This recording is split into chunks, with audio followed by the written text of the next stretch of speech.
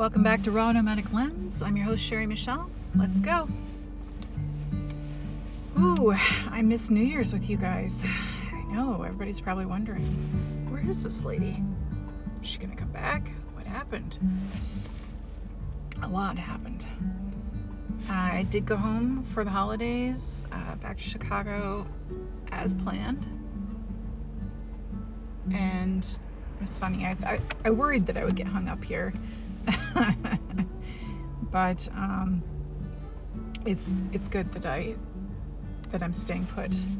So we may or may not have talked about the fact that I had hives for the first time when I was in Maine, and that was accompanied by some peculiar muscle weakness.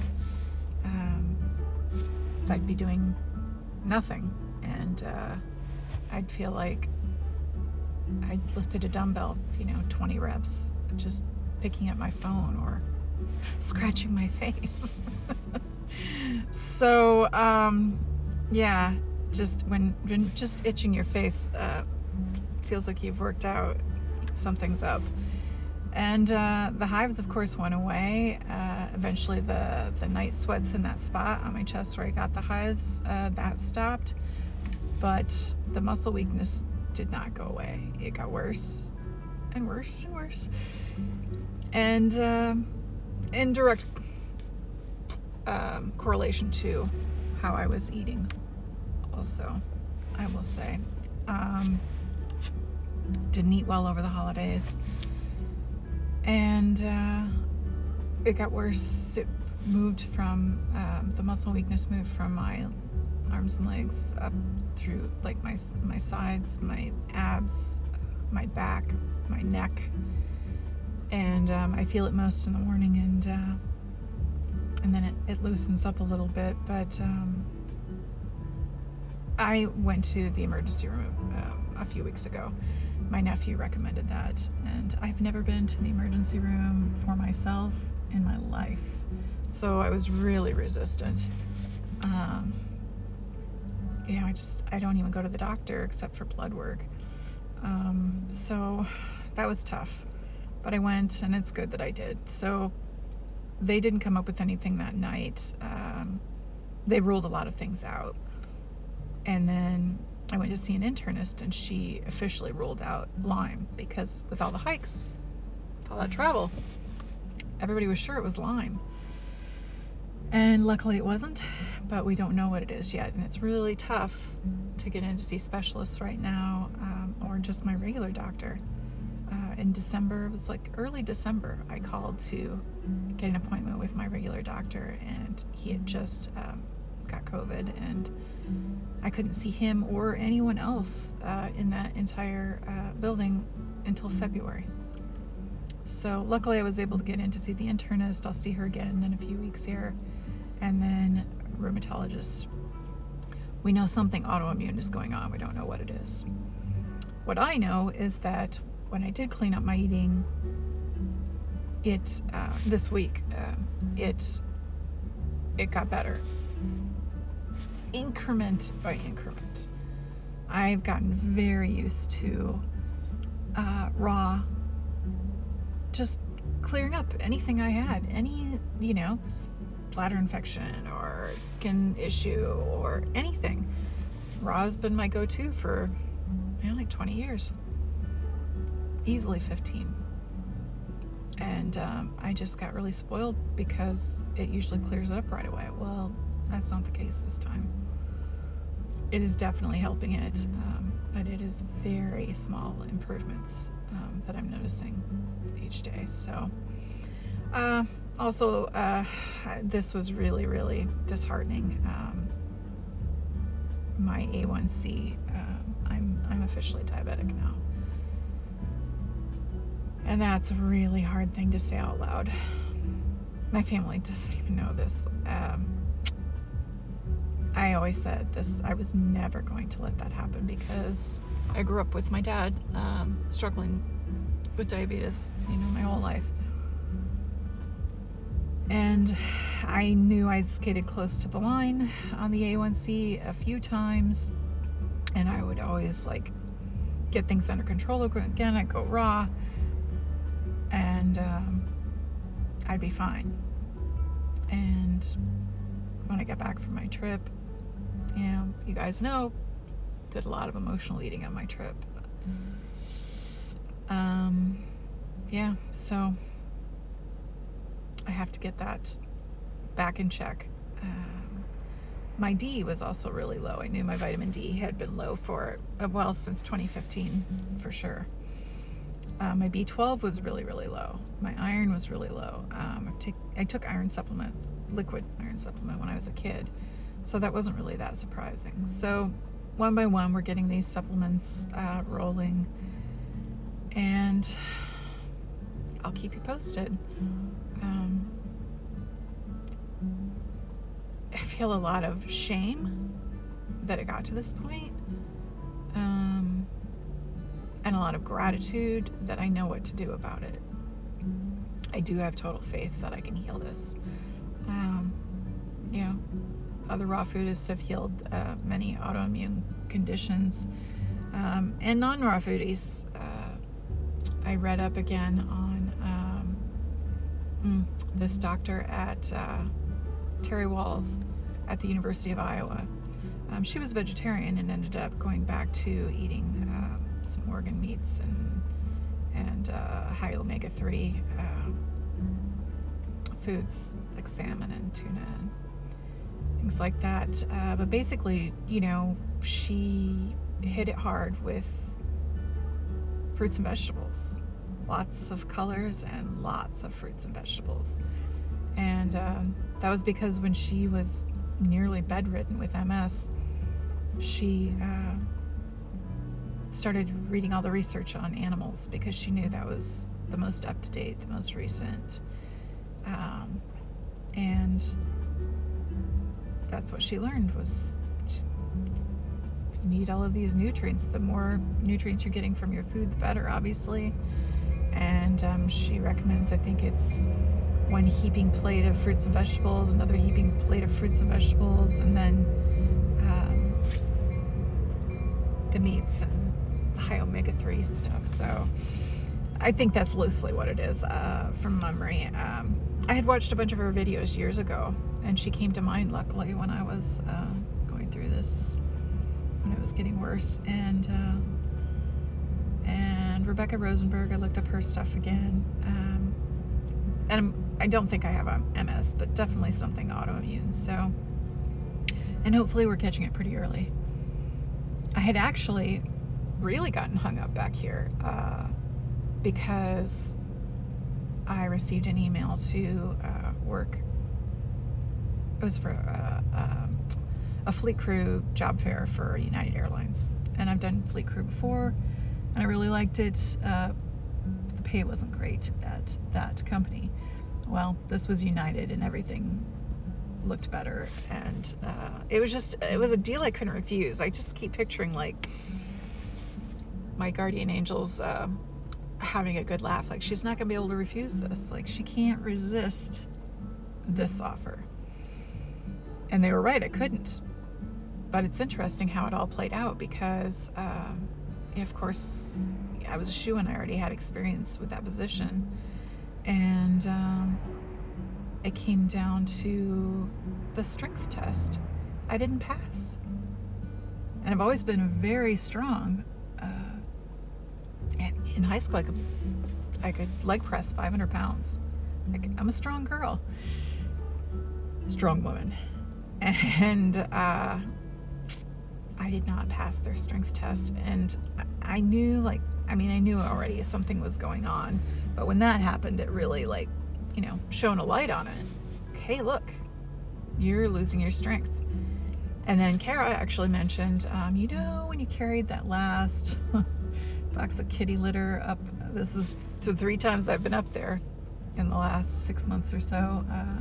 Each time I've taken some heavy stuff upstairs for her, and she said, when you carried that kitty litter up this last time, I almost thought maybe I should do that myself because you were struggling so much with it. And I said, you're right, I was. It seemed a lot heavier and a lot more awkward. And then when I got back here, I just, by, December, I realized like I couldn't stay out long with the dog, as far as like an hour walk max with her. And I felt a little uncoordinated, like I wasn't knitted as tightly together or something. So all of that, I really believe everything happens for a reason. I'm really grateful when it's like 3 a.m. and I'm not having to get up to go work at the airport. Even though I like that job, I liked it. I do have issues with, some things about that kind of work, and really I'm just not in a place in my life where I enjoy working for other people. And I think that would have really worn me down. And the physical stuff, I would have taken a beating for a few months before I got fit enough, for it to be a breeze again. I think that it's just really good that it didn't go that way. And sometimes it's good to have choices taken off your plate.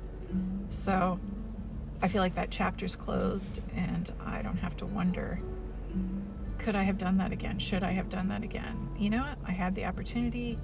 It didn't work out, and I feel like I'm in a pinball machine. I'm the ball in the pinball machine sometimes, where I get like knocked back to that center course again and again.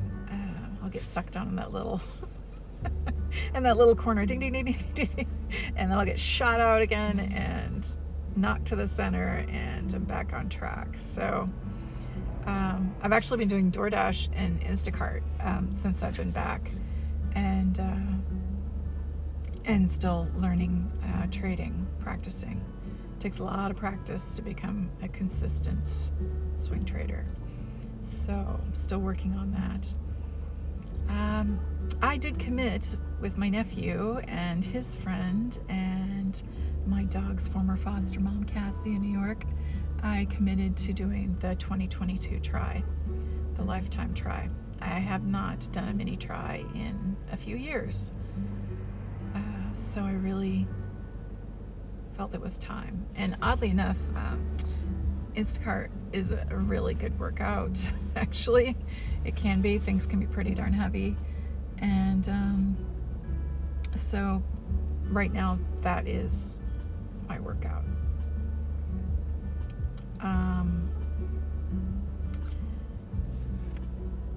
wanted to talk too about changing the name of the podcast. I think it's inevitable. Not because I'm not nomadic or I won't be nomadic. I'm already thinking about where I'm going next. But because in the month of December, I listened to a podcast called Faster Than Normal by Peter Shankman about ADHD. And I was diagnosed when I was 6, and it just wasn't handled the best growing up, and I had a lot of shame about it, and I've worked hard at turning that around. I still have a long way to go, but his podcast is all about how it's a superpower, and this was not a new notion. This wasn't something new to me, but he just knocks it out of the park. This entire concept, he has the most fantastic people on, and I just highly recommend it if you have ADHD. And it made me think a lot about how that is probably really at the root of my nomadic tendencies. There are experts who say, ADHD people are really just the hunters and gatherers that just didn't conform to farming and staying in one place and doing the same thing over and over again. And I think it's really interesting that I actually I'm O positive, my blood type, and that's That's the oldest blood type. That's caveman blood. So probably coincidence, but maybe not. Anyway, I am definitely not a farmer. I do not like to stay in the same place and do the same thing over and over again. It is the worst. And I do like to learn constantly and move around a lot and just grow and brainstorm and problem solve, and that's who I am. So this podcast may become raw ADHD lens. We'll see. I'm thinking about it, and of course we have to change the logo because it has the green cross on it, which is I now know a symbol for weed. This podcast has nothing to do with weed. So yeah, that's pretty funny. But so we're probably going to be changing it up here pretty soon. I say we, I don't know who I'm talking about. It's me. I will be changing it up, and you, my one listener, will be seeing a new logo and a new podcast name in the coming weeks. So I just want to bring you up to speed and let you know that I haven't forgotten about you guys, and if you don't hear from me for a while, it's not that I've completely gone off on a bender. It's really not an option now. It is I don't feel it's an option now. Which is interesting because I often would say to myself, like, what's it going to take? What is it going to take for you to get really committed to raw vegan? Now, granted, with ADHD, my impulsivity is higher. My dopamine is lower, so I turn to food to self-medicate. A lot of people do, especially sugar. But all that aside, I think it was going to take something big to really get my attention, and diabetes and autoimmune something going wrong, those are big to me, because what it comes down to, interestingly enough, is losing my freedom. If I don't heal myself, the autoimmune, I can see my loss of strength, and then the very incremental progress once I got back on raw, and just that snapshot, really, it's scary, because I don't want my freedom taken away. I don't want to lose my freedom. I don't want to be dependent on anyone else. I don't want to be a burden on anyone else. Definitely not on my partner, but really anyone. So it is seriously up to me to turn this around. So that's what I'm doing. I'll keep you posted. I will get busy on the new logo and the new name, and hey, thanks for tuning in. I know this is really a shit show sometimes. It's just probably not what you thought you were signing up for when you clicked on it, but shoot, what is? Life isn't scripted. So thank you for taking time out to listen to this. You could have done a lot of other things with this time. And thank you for listening. Have a good day.